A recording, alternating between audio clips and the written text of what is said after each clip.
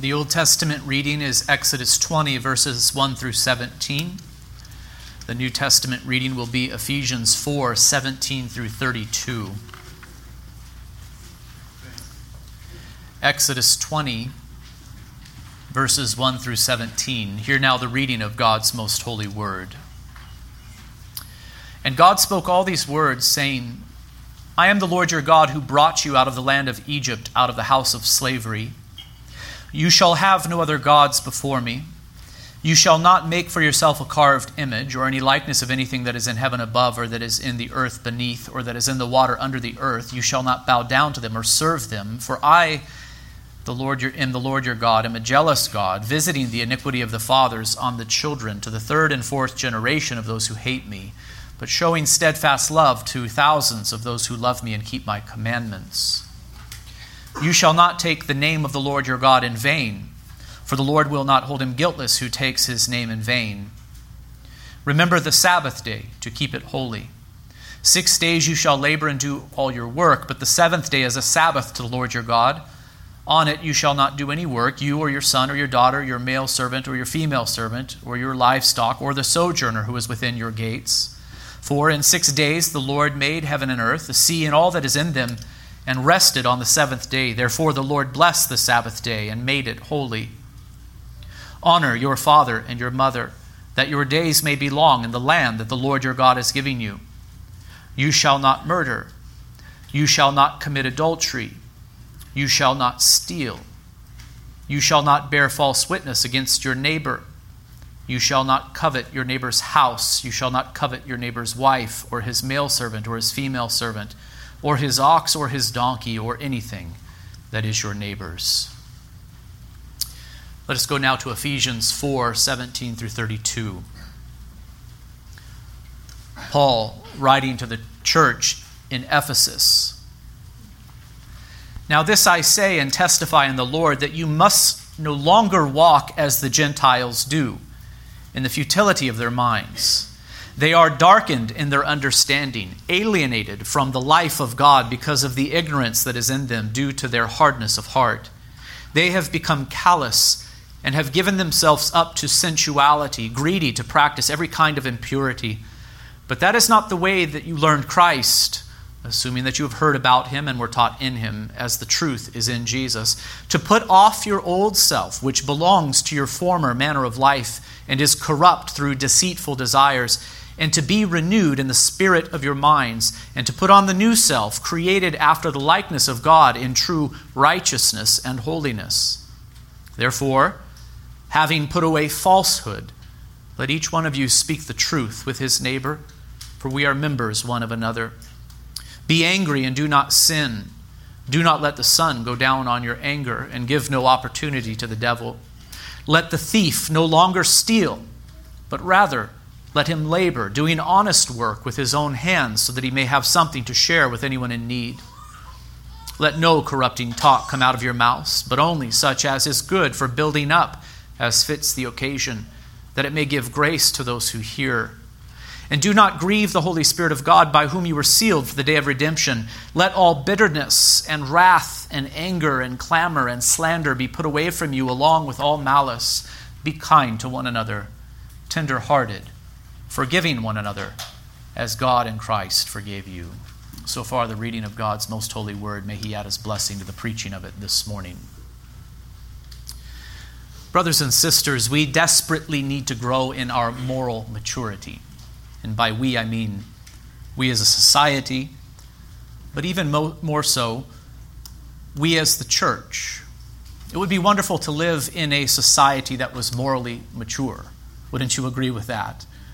But it is essential that the church possess moral maturity. For God has called his people to be holy just as he is holy. The church must be morally mature. I want you to think of it. God has given his people his moral law. The moral law is displayed in nature for all to see, but it is revealed with great precision and clarity in the Holy Scriptures. God is obviously concerned that his people live morally mature lives. He has given his people his moral law. When God redeemed Israel from Egyptian bondage to make a great nation of them, he gave them his moral law. He spoke these 10 commandments to them from Sinai. Later, they would be written on stone by the finger of God and deposited in the Ark of the Covenant to be kept throughout Israel's history. So clearly, God expected his people to live morally upright lives. He redeemed them from bondage and gave them his moral law. And this pattern is very significant. It tells us something about the purpose for redemption. Israel was redeemed from bondage to worship and serve the Lord. That is what this narrative of the Exodus tells us. They were redeemed from bondage, not to live for themselves, but to worship and to serve the Lord, to live in obedience to his law. And the same may be said for our redemption in Christ. When God redeemed sinners from the domain of darkness, when he transfers them into the kingdom of his beloved Son, he writes his moral law, not on stone, but upon their hearts by the regenerating power of the Holy Spirit. So do you see the similarity? Redemption followed by the giving of his moral law. For Israel, redemption from Egypt and the moral law spoke from Sinai and written on stone. In Christ, redemption from the power of the evil one, from sin, from the fear of death. And this moral law is written upon the hearts of his people. This is what that often cited passage in Jeremiah 31 says, speaking of the coming new covenant. I will put my law within them and write it on their hearts, and I will be their God, and they shall be my people. So then you can see that the moral law of God is central to the new covenant too. We have been redeemed in Christ to worship and serve the Lord. The redemption is for a purpose. We have been redeemed so that we might glorify God by worshiping him in the way that he has prescribed, by serving him in the whole of life, by living in obedience to him. When we compare the old and new covenants, we find many differences. In fact, we would say that the old and new covenants are not only externally different, they are substantially different, but they are similar in some respects. And here is one way in which they are similar. God's people under the old and new covenants are called to be holy as God is holy. And this similarity can be easily demonstrated and seen in Peter's epistle, the first one, 1 Peter 1:14 through 16. Here the Apostle Peter wrote to the new covenant people of God, saying, as obedient children, do not be conformed to the passions of your former ignorance, but as he who called you is holy, you also be holy in all your conduct, since it is written, you shall be holy, for I am holy. What is the exhortation that Peter is bringing to the Christians to whom he writes? Christians living under the new covenant. He says, now that you've been redeemed in Christ, now that your sins have been washed away, be holy just as he who called you is holy. Be holy just as your heavenly Father is holy. And then he cites from the Old Testament, that is to say from Leviticus 11:44, since it is written, you shall be holy, for I am holy. So the Old and New Covenant people of God are called to holy living. There is this similarity between the two covenants. We are called to be holy as God is holy, brothers and sisters. And what is our standard for holiness? What is our standard for holiness? Well, we have just heard that God is. We are to be holy as he is holy. But we know that God has given us his moral law. His moral law is an extension of himself. It is a manifestation of his holy character. God has given us his law. We are to follow his moral law. We're to live in obedience to him. So then when God calls his people to be holy as he is holy, he means that we are to obey his law. Jesus himself said, whoever has my commandments and keeps them, he it is who loves me. So to love God is to keep his commandments, and to keep God's commandments is to love him. We must not separate these two things, brothers and sisters. Throughout the scriptures, we find this warning. It is a contradiction to say, I love God, and then to live in disobedience to him. To live in obedience to God is to love him, and to love him is to live in obedience to him, you see. Yes, God has first set his love upon us. His love has been freely given. Of course, this is true. But those who love God will live in obedience to him. They will live a life marked by true and authentic repentance, in other words. I think you can see how this teaching is prone to misunderstanding. If the only thing I ever said to you was this, to love God is to keep his commandments, and to keep God's commandments is to love him, then you could accuse me of being a legalist. If that was the only thing I ever said to you. You see how this statement here can tend towards legalism. It gives the impression that the only thing God has called us to do is to obey him, you see. And when we obey him, we love him, and when we love him, we obey him, you see. A legalist speaks in that way, but this is not all that the Scriptures say, and neither is it the only thing that I say to you. You must be found in Christ, friends. You must trust in him for the forgiveness of sins. You cannot be justified before God by law keeping, for we are all sinners. We have broken God's law and stand guilty before him, and for this reason we can only be made right with God through faith in Jesus the Messiah, who lived for sinners, died for sinners, and rose again for sinners. This is the way to life eternal. This is the gospel. The gospel must be preached. But here is my concern. While the error of legalism must be avoided, there are many in our day who will preach the gospel to the neglect of the law. They are not legalists. These make the opposite error. These are antinomians. The legalist preaches the law to the neglect of the gospel, but the antinomian preaches the gospel to the neglect of the law. What we must see is that in the Scriptures, law and gospel go together hand in hand. The law properly understood and the gospel properly understood, they're not enemies, they're dear friends. The Lord uses them both to save and to sanctify his people. And so both the law and the gospel must be faithfully preached. Both the law and the gospel must loom large in the minds of God's people. Yes, run to Christ for the forgiveness of sins. Be comforted by the gospel that God has shown mercy to sinners, that he has provided a way for salvation. But do not forget God's call upon his people. Be holy as I am holy. And what is the standard for holiness except God's moral law? Brothers and sisters, God's moral law has been disregarded by our culture.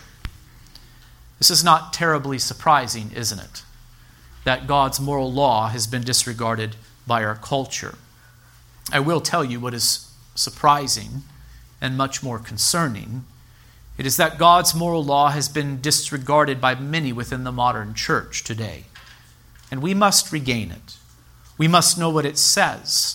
We must know what it requires and forbids. We must learn to live according to it and with wisdom in this world. Yes, we have been made holy through faith in Christ. Through faith in him, his blood has washed away all of our sins. But do not forget that those united to Christ by faith are called to be holy just as our Father in heaven is holy. Or to quote the words of Jesus to his followers, you therefore must be perfect as your heavenly Father is perfect. These are the words of Christ himself. You yourselves must be perfect as your heavenly Father is perfect. Well, do you see how this principle operates? On the one hand, it immediately makes us aware of our need for forgiveness because we realize we are not perfect. And yet at the same time, it calls us to live a life in obedience to God and to his law. Where is God's standard found for us? In the Holy Scriptures in general and his moral law in particular. The Holy Scriptures reveal to us what man ought to believe concerning God and what duty God requires of man. So I hope you could understand why we are moving so slowly through the Ten Commandments. We could move more slowly, by the way. We are moving slowly. It could be more slow. But we're moving slowly because God's moral law is so important to the people of God, even under the New Covenant. Do not believe the lie that the New Covenant is only about grace and not about law. It is not true. Indeed, the New Covenant is about grace, but the law should be dear to our hearts, brothers and sisters. And here in the Ten Commandments, we find God's moral law summarized for us. Today we come to the 8th of the 10 Commandments, which is, you shall not steal. This is such a brief commandment. You shall not steal. 4 words, easy to memorize, right? You shall not steal. It is such a brief commandment, but do not let its brevity fool you. This commandment is profound in its implications. To steal is to take what rightfully belongs to another person, either by deceit or by force. One of the moral truths implied by the 8th commandment is that people have a right to possess personal property. That might seem obvious to you, but it's not obvious to all. There have been many in the history of the world, and indeed there are many in the world today who do not respect personal property. Some even regard personal property as a selfish evil. Perhaps you've heard this view from some within the world even today. But friends, you need to see that this view does not square with God's moral law. The second table of the Ten Commandments teaches that human life is to be honored. And the eighth commandment is clear that one of the ways human life is to be honored is by respecting personal property. How are we to come to have possessions of our own? Here I am referring to things as basic as this: food to eat, clothes to wear, shelter. How are we to come into the possession of these things? God's moral law says, not by taking what belongs to others by force or deceit, but by your own labor. We are to work and thus earn a living. You know, in our highly affluent and materialistic age, we can sometimes forget that human beings cannot survive without personal property. Have you ever thought about this? We have so much. We have such an abundance. Rarely do our minds even go here to the fact that without personal property, without material possessions, our lives would come to an end. God alone has life in Himself. We live because God gives us life and sustains us in the world that He has made. We are not independent creatures, but dependent creatures. We are needy. We depend upon God to sustain us. And how does He sustain us except in and through the world that He has made? We need food, we need water, we need shelter and clothing. And the point that I am here making is that the eighth commandment really is about honoring human life. To take away a man's possessions, if done enough, is to take away his life.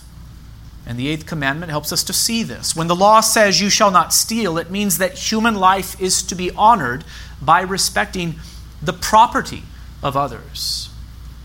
I want you to remember the connection. The fifth commandment, honor your father and mother, establishes that honor is to be shown to all human beings in a way that fits their God-given position in life.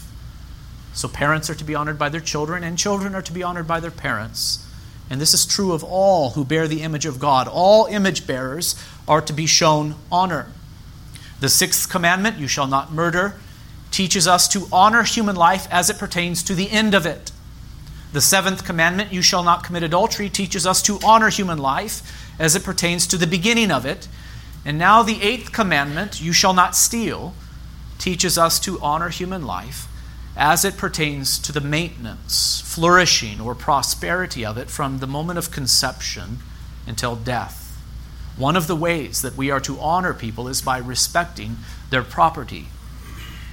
When we teach the eighth commandment to little children, we may apply it to them by telling them not to take candy from the store without paying for it or something like that. Indeed, that is a proper application of the eighth commandment. Do not steal. Do not take what does not belong to you, either by deceit or by force. Don't take a piece of candy from the store and put it in your pocket and walk out with it. It is not yours. You must pay for it. To be deceitful in that way is to steal. It is to violate the eighth commandment. But here, brothers and sisters, I want for you to see this. As we grow up, we must learn to think about the eighth commandment more maturely. Not only does this commandment forbid what we might call petty theft, it requires and forbids much more by way of implication. You know, it has been my custom in this sermon series on the Ten Commandments to refer to our catechism when asking which each of these Ten Commandments requires and forbids. Our catechism is very helpful. It does not only help us to see what the commandments require or forbid in an obvious or superficial way, but to see the implications of the commandments as they are fleshed out by reason and in accordance with the example set forth in Holy Scripture. This morning, I will read from three catechisms: the Baptist Catechism, which is ours, the Westminster Larger, and the Heidelberg. Each one is beautiful in its own way. First, the Baptist Catechism, which is beautiful in its brevity. What is required in the eighth commandment? That is question 79. Listen carefully to the answer that is given. I think it is profound. The eighth commandment, which is you shall not steal, requires the lawful procuring and furthering the wealth and outward estate of ourselves and others. Did you hear that? The word stealing is not even contained within this answer, because here it is not just the simple commandment being restated. The implications of it are being fleshed out. The eighth commandment requires the lawful procuring and furthering the wealth and outward estate of ourselves and others. What is forbidden in the eighth commandment? The eighth commandment forbiddeth whatsoever does or may unjustly hinder our own or our neighbor's wealth or outward estate. Now the Westminster Larger Catechism, which I think is beautiful in its thoroughness. It's much longer. What are the duties required in the eighth commandment? That is question 141 of the Westminster Larger Catechism. Listen carefully to the answer. The duties required in the eighth commandment are truth, faithfulness, and justice in contracts and commerce between man and man, rendering to everyone his due, restitution of goods unlawfully detained from the right owners thereof, giving and lending freely according to our abilities, and the necessities of others, moderation of our judgments, wills, and affections concerning worldly goods, a provident care and study to get, keep, use, and dispose these things which are necessary and convenient for the sustentation of our nature and suitable to our condition, a lawful calling and diligence in it, frugality, avoiding unnecessary lawsuits and suretyship or other like engagements, and all endeavors, by all just and lawful means to procure, preserve, and further the wealth and outward estate of others as well as our own. I wanted to read that to you, brothers and sisters, so that you might know that, first of all, the Westminster Larger Catechism exists, so that you might go to it to use it for yourself. But do you see the way in which it fleshes out the implications very carefully of the eighth commandment for us? This is what I am talking about when I refer to moral maturity. The eighth commandment does not just forbid children from stealing candy from the grocery store. It requires so much more. We're to take these moral principles, you shall not steal, and we're to see what it implies, you see. This implies so many things for us.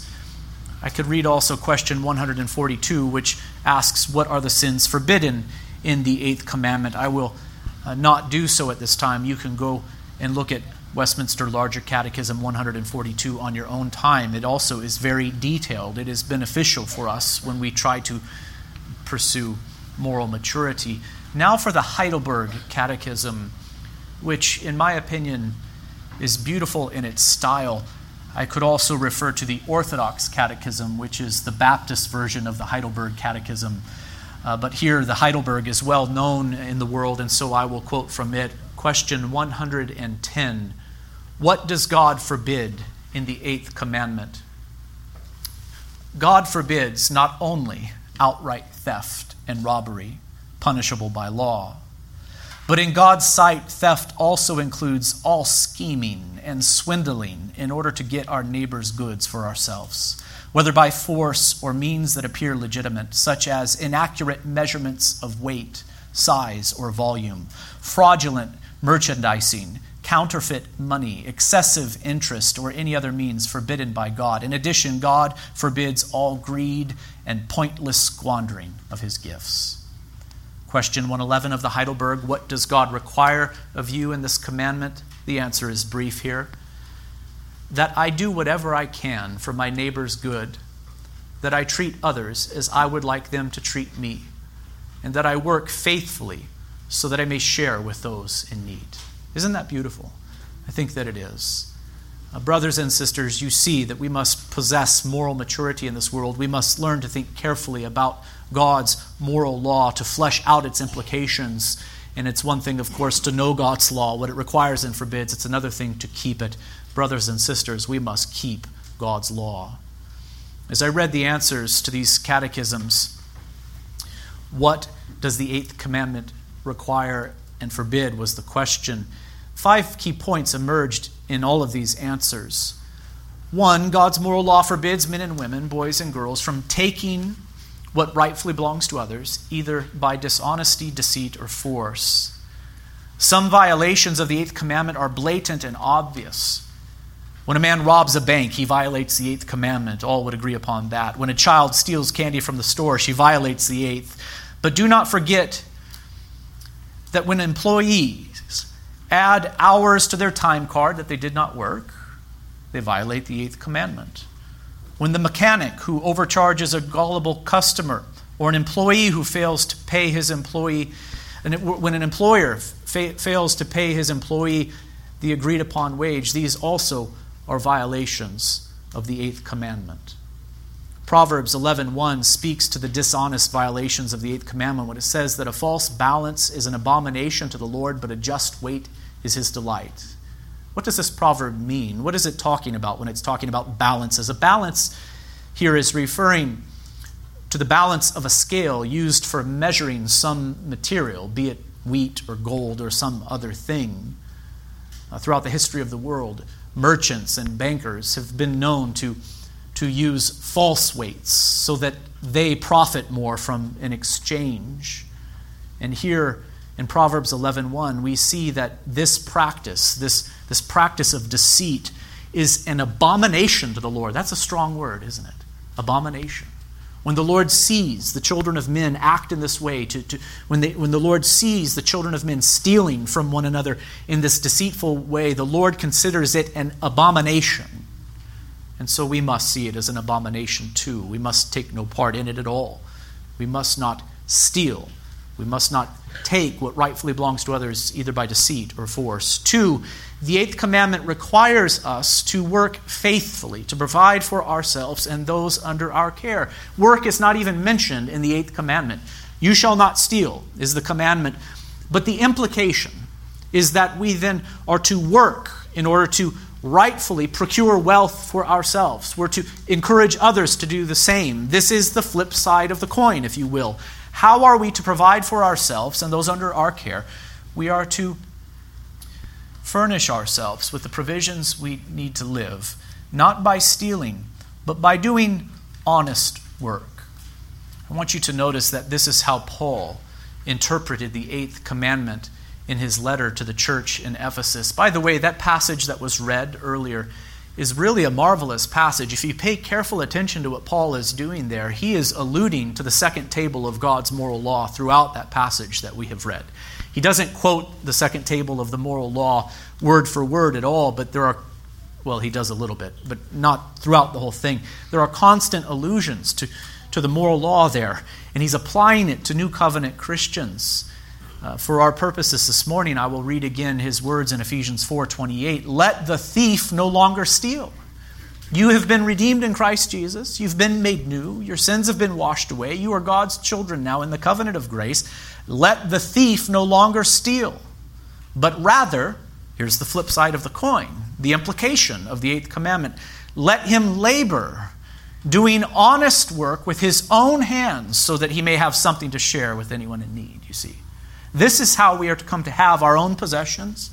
And this is how we are to come to have enough so that we might even share with the needy who are around us. Brothers and sisters, we are to provide for ourselves by working so long as we are able. And our work is to be honest work. That is to say, work that is good, work that is God-honoring. Evidently, this was a problem in the early church.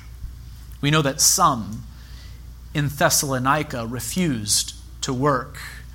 A careful study of that letter will reveal that they refused to work because they had a defunct eschatology. They thought the Lord was coming back immediately. We're to live, of course, with that sense of expectation that the Lord could come today. That was true even of the first century church. But they reasoned in this way: the Lord is surely coming back immediately, so I'm not going to work. Paul had some strong words for the church in Thessalonica.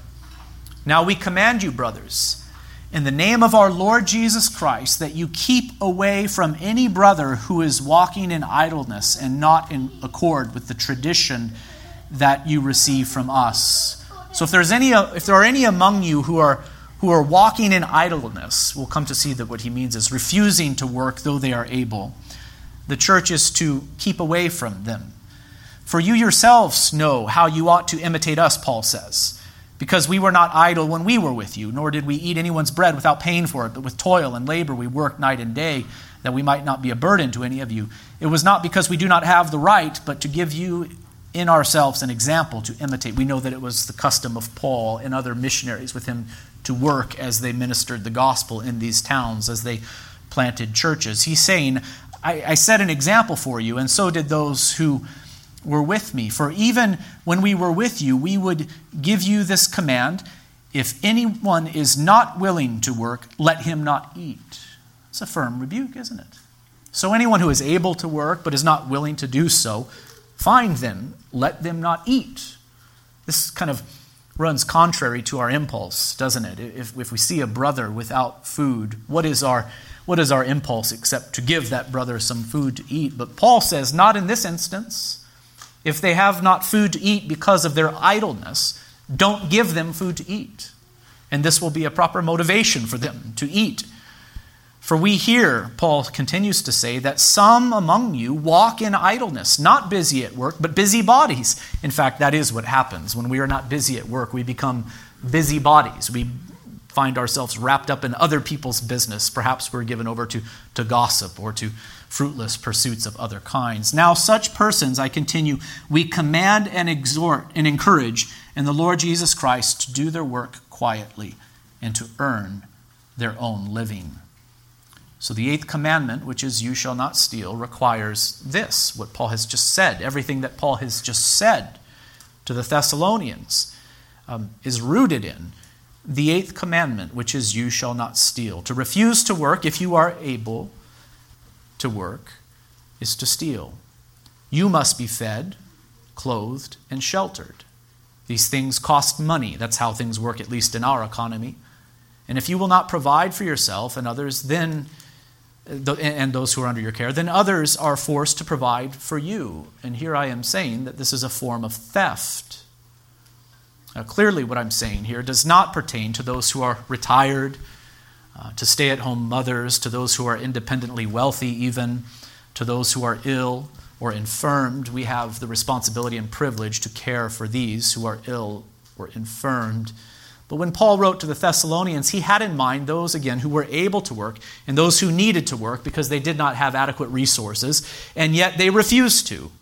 It was concerning these that he said, if anyone is not willing to work, let them not eat.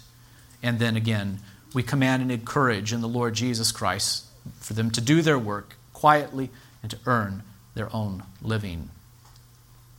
You know, the 4th commandment speaks to the issue of work too.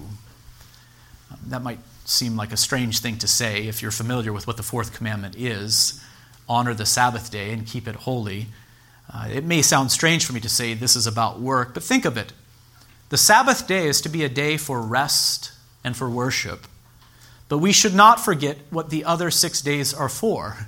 They are for work. We're to be diligent in our work. We are to rest and worship. Rest from what? What are we to set aside on the Sabbath day? We're to set aside work. In fact, I think this is one argument that can be made for the permanence of the Sabbath. There are so many Christians who say, no, the Sabbath day is done away with. That was an old covenant thing. They're mistaken on so many levels. But one argument that could be made is this: well, then, is the principle of work done away with too? Are we no longer to work? Are we in agreement now with the Thessalonians? I guess we are, you know.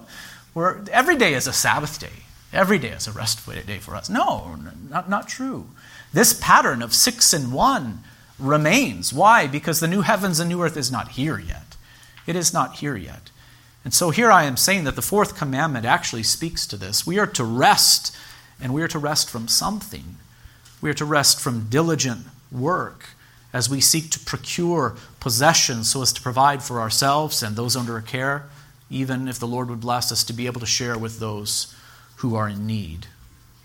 The third thing that emerged in these catechism answers that we read is that the 8th commandment forbids us from squandering or wasting our possessions. Instead, we are to manage them well and use them for good and for the glory of God. I think here of the parable of the prodigal son, who gathered all he had and took a journey into a far country. And what did he do there? He squandered his property in reckless living. That is Luke 15:13. The parable is not about that point exactly, but I think it is telling that this rebellious son, he took his father's possessions, he took the things that his father had given to him, and he went off to a far country and he squandered what he had there. Certainly there is a warning for us in this parable to not do the same. We are to be careful with the possessions that the Lord has given to us. We're to remember that they are a gift from God. We're to appreciate them. We're to use them wisely as good stewards. We're to use them for good, for the furtherance of Christ's kingdom and for God's glory. The eighth commandment compels us to do this. 4, the eighth commandment requires us not only to seek our own prosperity, but the prosperity of others too. We're to seek our own prosperity. We're to seek the prosperity of others too. And I hope that you are not bothered that I have said we are to seek our own prosperity. I know this congregation well enough to know that you're probably a little sensitive towards that word, prosperity. We don't like the prosperity preachers, do we? We see that as a form of false teaching to be avoided. And yes, I agree that the so-called prosperity gospel is to be rejected. It's a distortion of the truth. It's no gospel at all. But we must be careful not to overreact. The Scriptures have an awful lot to say about money and the attainment of wealth. The Scriptures, in fact, encourage us to better our positions, to be careful with our money, to make wise investments, to store up for a so-called rainy day. The Scriptures and the Proverbs in particular have a lot to say about this. Christians should be diligent in their work. They should be careful with their money. They should make wise investments and save. There's nothing at all wrong with prosperity. The trouble is not money, but when we fall in love with money. In fact, many sincere and beloved Christians have been quite poor, as our Savior was. Others have been rich. But we are to be simply this, responsible. We are to be hardworking, diligent, and wise. The Lord may bless us with great wealth. It may be that we live with very little in this world. We're to submit ourselves to Him and to His will. We are to be responsible. We're to be diligent in our work. We're to be wise. But notice this, we are to seek our own prosperity, but not in a selfish way. Not in a selfish way. We're to be concerned with the prosperity of others too. Again, listen to Ephesians 4:28. Let the thief no longer steal. This is not a legitimate way for you to gain wealth, but rather do this. Labor, doing honest work with your own hands. And then again, Paul says, so that we may have something to share with anyone in need. Notice that. Pursue wealth, pursue prosperity, be responsible, labor with your own hands, but do not forget to share with those who are in need around you. And consider what Acts 2:44 and following says about the early Christians. All who believed were together and had all things in common, the text says. And they were selling their possessions and belongings and distributing the proceeds to all as any had need. And day by day, attending the temple together and breaking bread in their homes, they received their food with glad and generous hearts, praising God and having favor with all the people. And the Lord added to their number day by day those who were being saved. This text here is so important in so many ways. It tells us what the practice of the early church was. It says something to us about the culture of the early church as well. The early Christians, they had everything in common. Those who were wealthy were willing to sell their possessions and distribute to those who had need. Now later, Paul has to say to the Thessalonians, I do not mean if a man is unwilling to work that you're to feed him. Don't feed that one. He's to work with his own hands. Nevertheless, where there are legitimate needs within the congregation, we're to care for one another. We are to pursue prosperity, yes, and success in this world, sure, but not in a greedy way. We're to hold on to our possessions with an open hand, not a closed hand. We're to be generous with others. And no, this passage is not promoting communism. Those who were well-to-do, notice they chose to sell what they had so that they might care for those in need. There's a choice here. Goods were not taken from the rich and given to the poor by those who had authority in the church. Goods were not taken from the rich and given to the poor by those who had authority in the government. Those who were wealthy sold what they had and willingly gave to those who were in need. And that is the difference. Personal property, we are to see, was respected in the early church. If aid was to be given, it was to be given freely. In fact, to take from the rich and to give to the poor, either with ecclesiastical authority or civil authority, is theft. It is a government-sanctioned form of theft. And that seems to be one of the points of the story of Ananias and his wife Sapphira. It is not the only point, not even the main point, but it seems to be a point. Ananias and Sapphira sold some land that they had, and they gave some of the proceeds to help those in need. But they lied, and they said that they gave it all. Do you remember that story? The two of them died because of this. The Lord put them to death.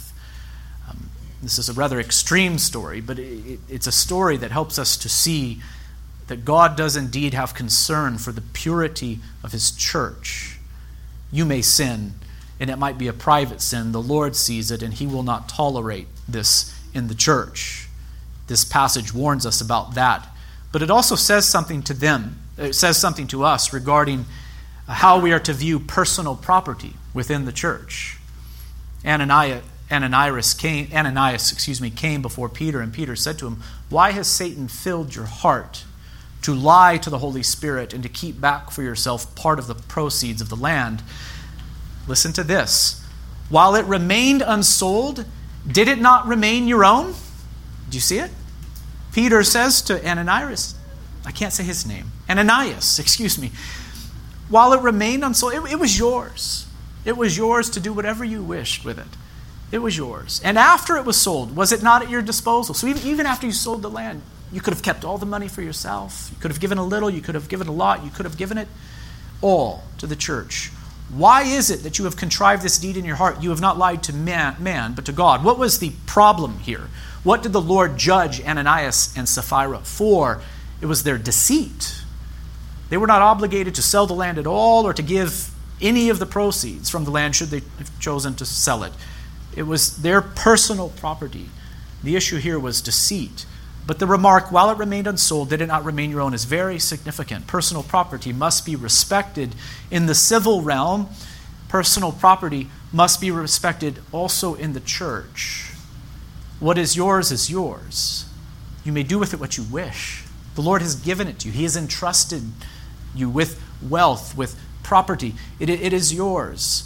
You must remember that you are a steward of this gift from God, of course. You must be generous, but it must come from your heart to give. 1 John 3:17 through 18 comes to mind. "But if anyone has the world's goods and sees his brother in need, yet closes his heart against him, how does God's love abide in him? Little children, let us not love in word or talk, but in deed and in truth." What is John doing here except exhorting the Christian church to be generous? He's not doing this in an authoritative way, stating that they must do this or that, but he is saying, listen, if you have the world's goods and you see someone in genuine need and you close your heart to them, how could the love of God dwell in you? If God's love dwells in you, you'll be compelled to do good to your neighbor, to do good to your brother or sister in Christ. Little children, let us not love in word or talk. Don't talk about love, but in deed and in truth. So talk about love and then follow through with action. The fifth thing that stuck out to me in these answers that these catechisms have provided is that we must keep our hearts free from covetousness and discontentment. These moral laws, all of them are to be kept from the heart. Remember, the first table is summed up that we are to love the Lord our God with all our heart, soul, mind, and strength. The second table of God's moral law summed up with the words, "You shall love your neighbor as yourself." This commandment also is to be kept from the heart. Stealing is an action. It's something that we do, but it's to be kept from the heart. So we must keep our hearts free from covetousness and discontentment.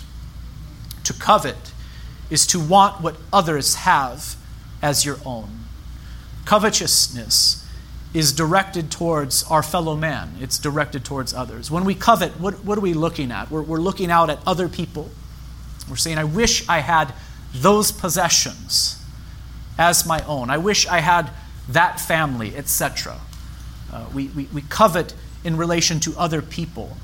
To be discontent is to be dissatisfied with your place in life. I think discontentment, though, our eyes are fixed not on other people but upon God. When we are discontent, we look to God and we complain against Him that things are not otherwise. Discontentment is directed towards God, ultimately. Even if you don't realize it, that is where your discontentment is directed towards. And it is not hard to see that the sins of covetousness and discontentment lead to violations of the 8th commandment. Why do people steal? Why do they take what is not theirs, either by deceit or by force? Is it not because they have covetousness in their heart? Is it not because they are dissatisfied with their place in life and with their current possessions? This does drive men to violate the 8th commandment indeed.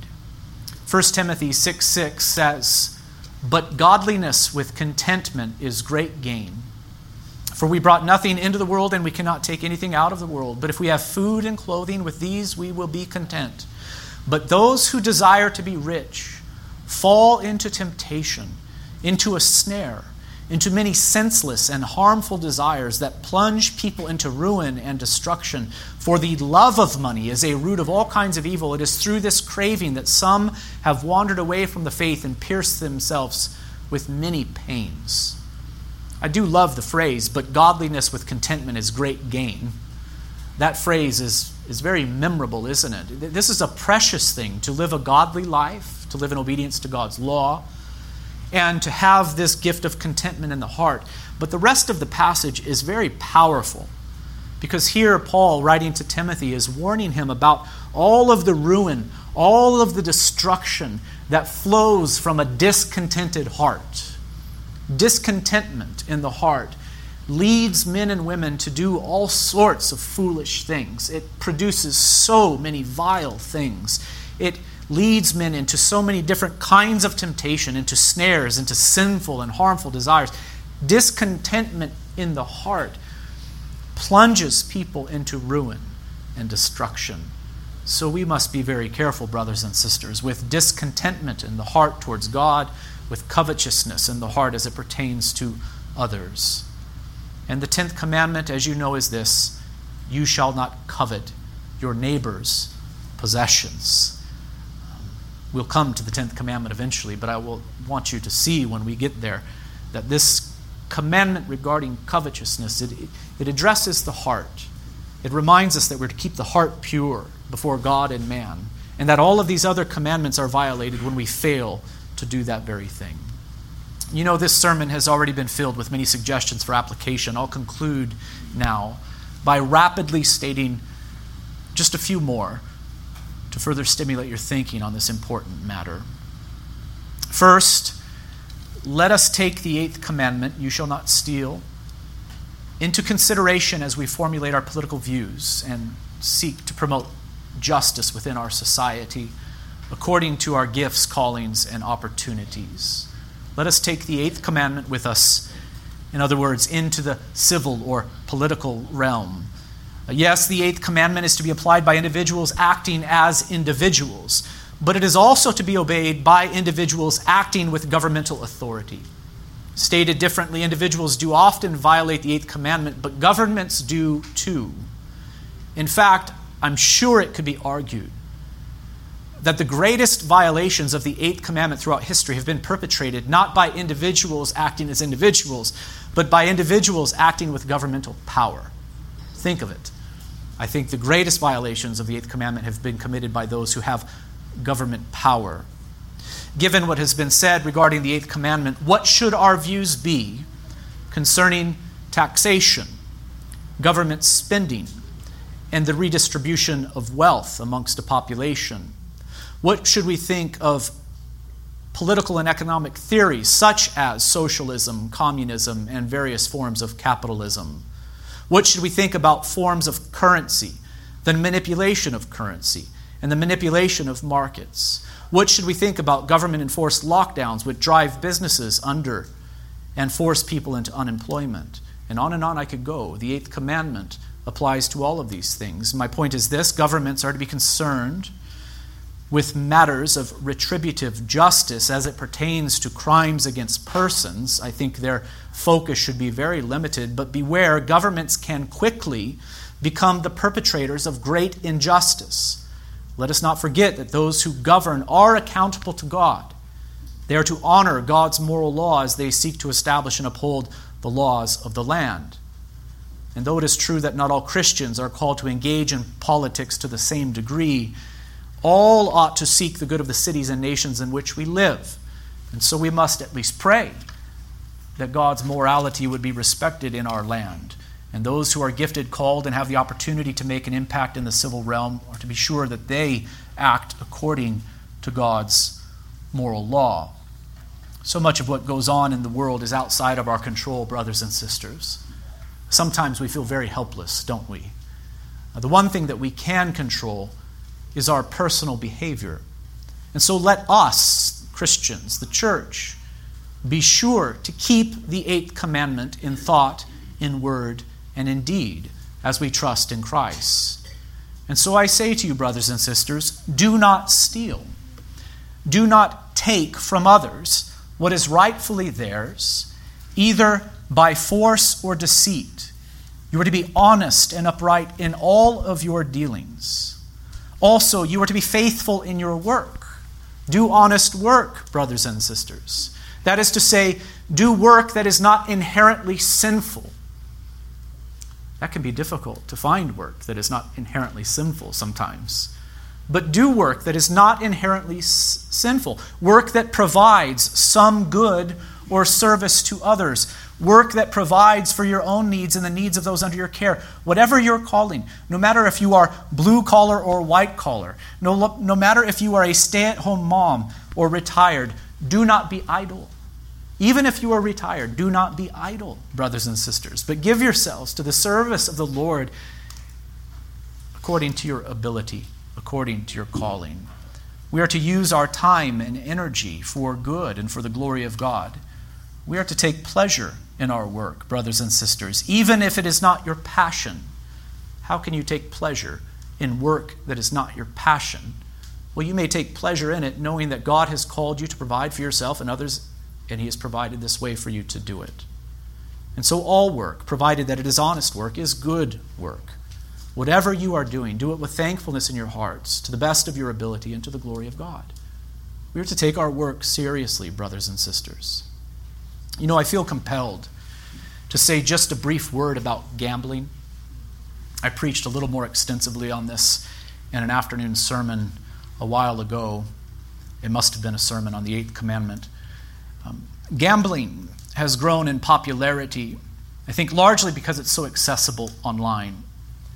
And I've grown convinced that gambling is a violation of the 8th commandment, properly understood. In gambling, if you win, you're a thief. If you lose, you squander what the Lord has given to you. And I do not have the time to flesh this out for you. I think I've done this before. But in brief, when a gambler wins, notice this, he only takes, he does not give. This is not work. When a gambler wins, he only takes, he does not give. This is not a legitimate way to earn a living. It is not honest work. We're called to do honest work, and this is not honest work. It is a form of thievery. In honest work, both the worker and the employer receive something. When done right, both walk away with a smile on their face, in other words. Not so with the gambler. The goal is only to take and not to give. Stated differently, the goal is to better your position while worsening the position of others. This is not in accord with the 8th commandment.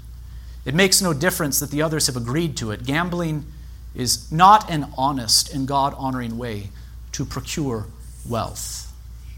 And so let us be faithful in our honest work, brothers and sisters. And then also I would say this, let us live simply in this world.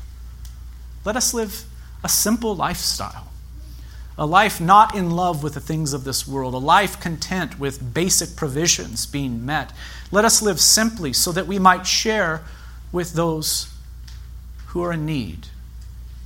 Also, I will add, do not squander your time or money on things like games or on meaningless pursuits. You understand, brothers and sisters, we only have so many hours and so many days here on this earth. Yes, there is a time for relaxation. Yes, there is a time for games even.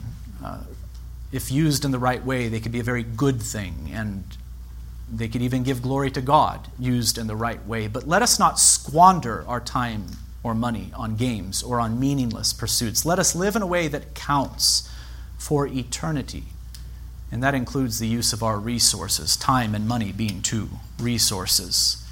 Let us be sure to manage our possessions wisely, brothers and sisters. And finally, let us pursue contentment in God and in Christ.